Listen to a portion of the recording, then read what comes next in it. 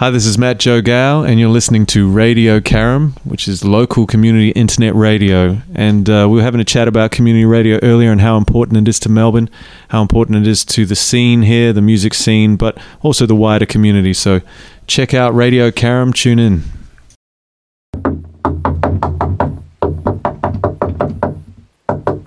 Open the door, police! Open the door, police!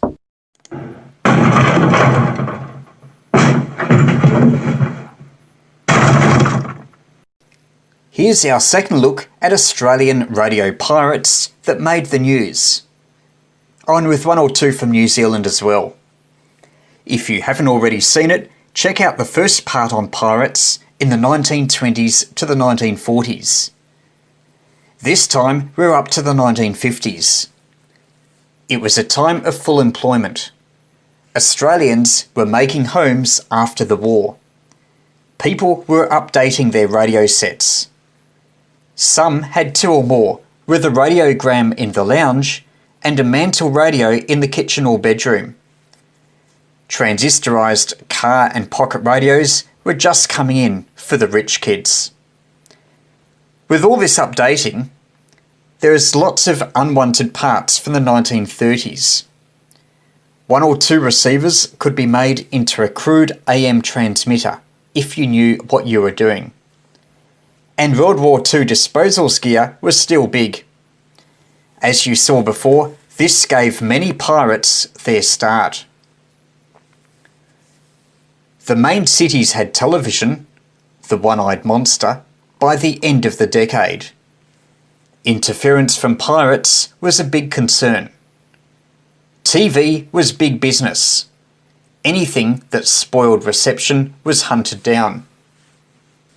Every now and then, a curious teenager would write into Radio and Hobbies magazine asking about plans for simple transmitters.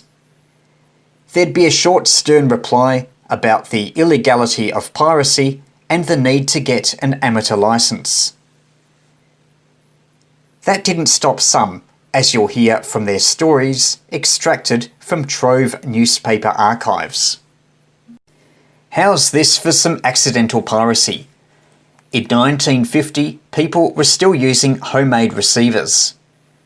One, located in Melbourne's West Preston, was an accidental transmitter, interfering with aircraft communication at Essendon. It would retransmit the station to which it was being tuned until it was tracked down and pulled apart. Pirate radio made good in this story from far north Queensland. Frank Moody from Cairns repaired war surplus transceivers to form the Air Ambulance Network for remote homesteads in 1947. The PMG, that's the Postmaster General's Department, took a dim view and wanted it shut down. However, it saved lives and the network was legalised. Radio dealers had to take down the addresses of those they sold receivers to. This was to assist enforcement of radio licences where the PMG cross-checked lists. Dealers hated acting as government spies and petitioned for the rule's elimination. There are frequent warnings that authorities were in town door-knocking homes checking for radio licences. In 1950, householders had to have one licence per set, costing £1 per year. Additional sets incurred a 10-shilling fee. Fines were typically £3 if you didn't have a licence. By 1952, with inflation, the fee had changed so that £2 covered all the radio sets in the house. So it was dearer if you had one set, but if you had lots of sets, then it might have been cheaper than before. When a radio pirate gets busted, they may be made an example of. A Melbourne man was fined £20 for pirate transmitting in July 1950. The PMG put out a warning that appeared in newspapers across the country. Note though that some headlines sometimes confused radio pirates with hams, who were legally licensed.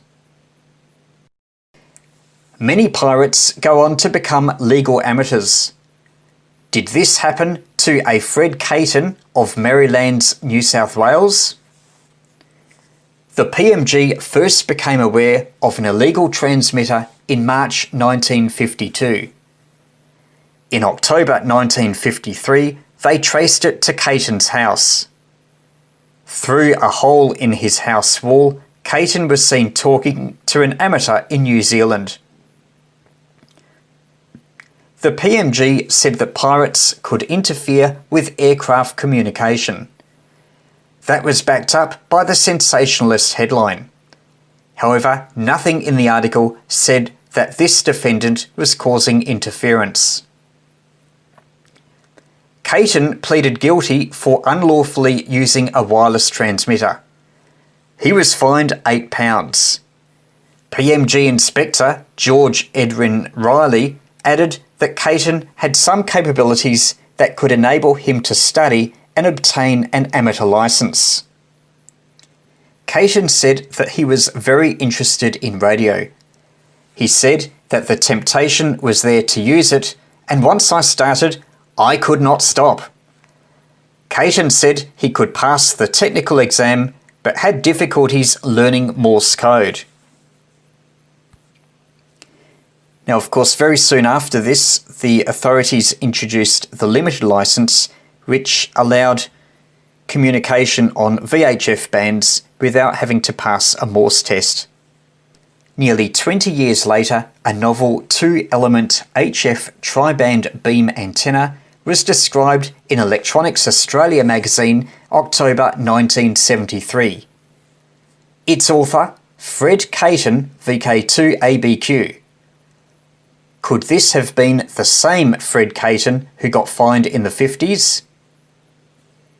Anyway, the VK2ABQ antenna proved super popular.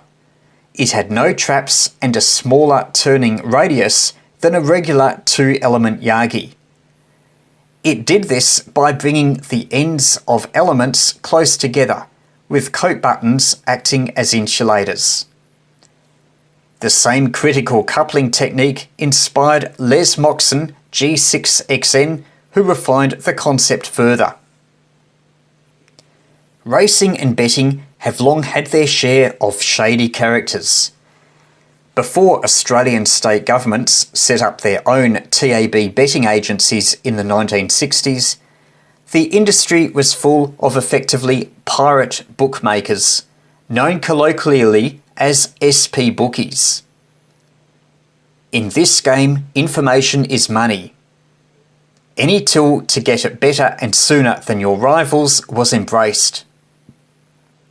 That included radio.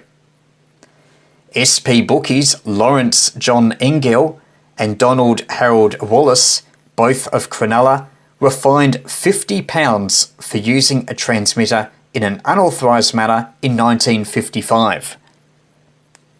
They were reported to authorities by amateurs.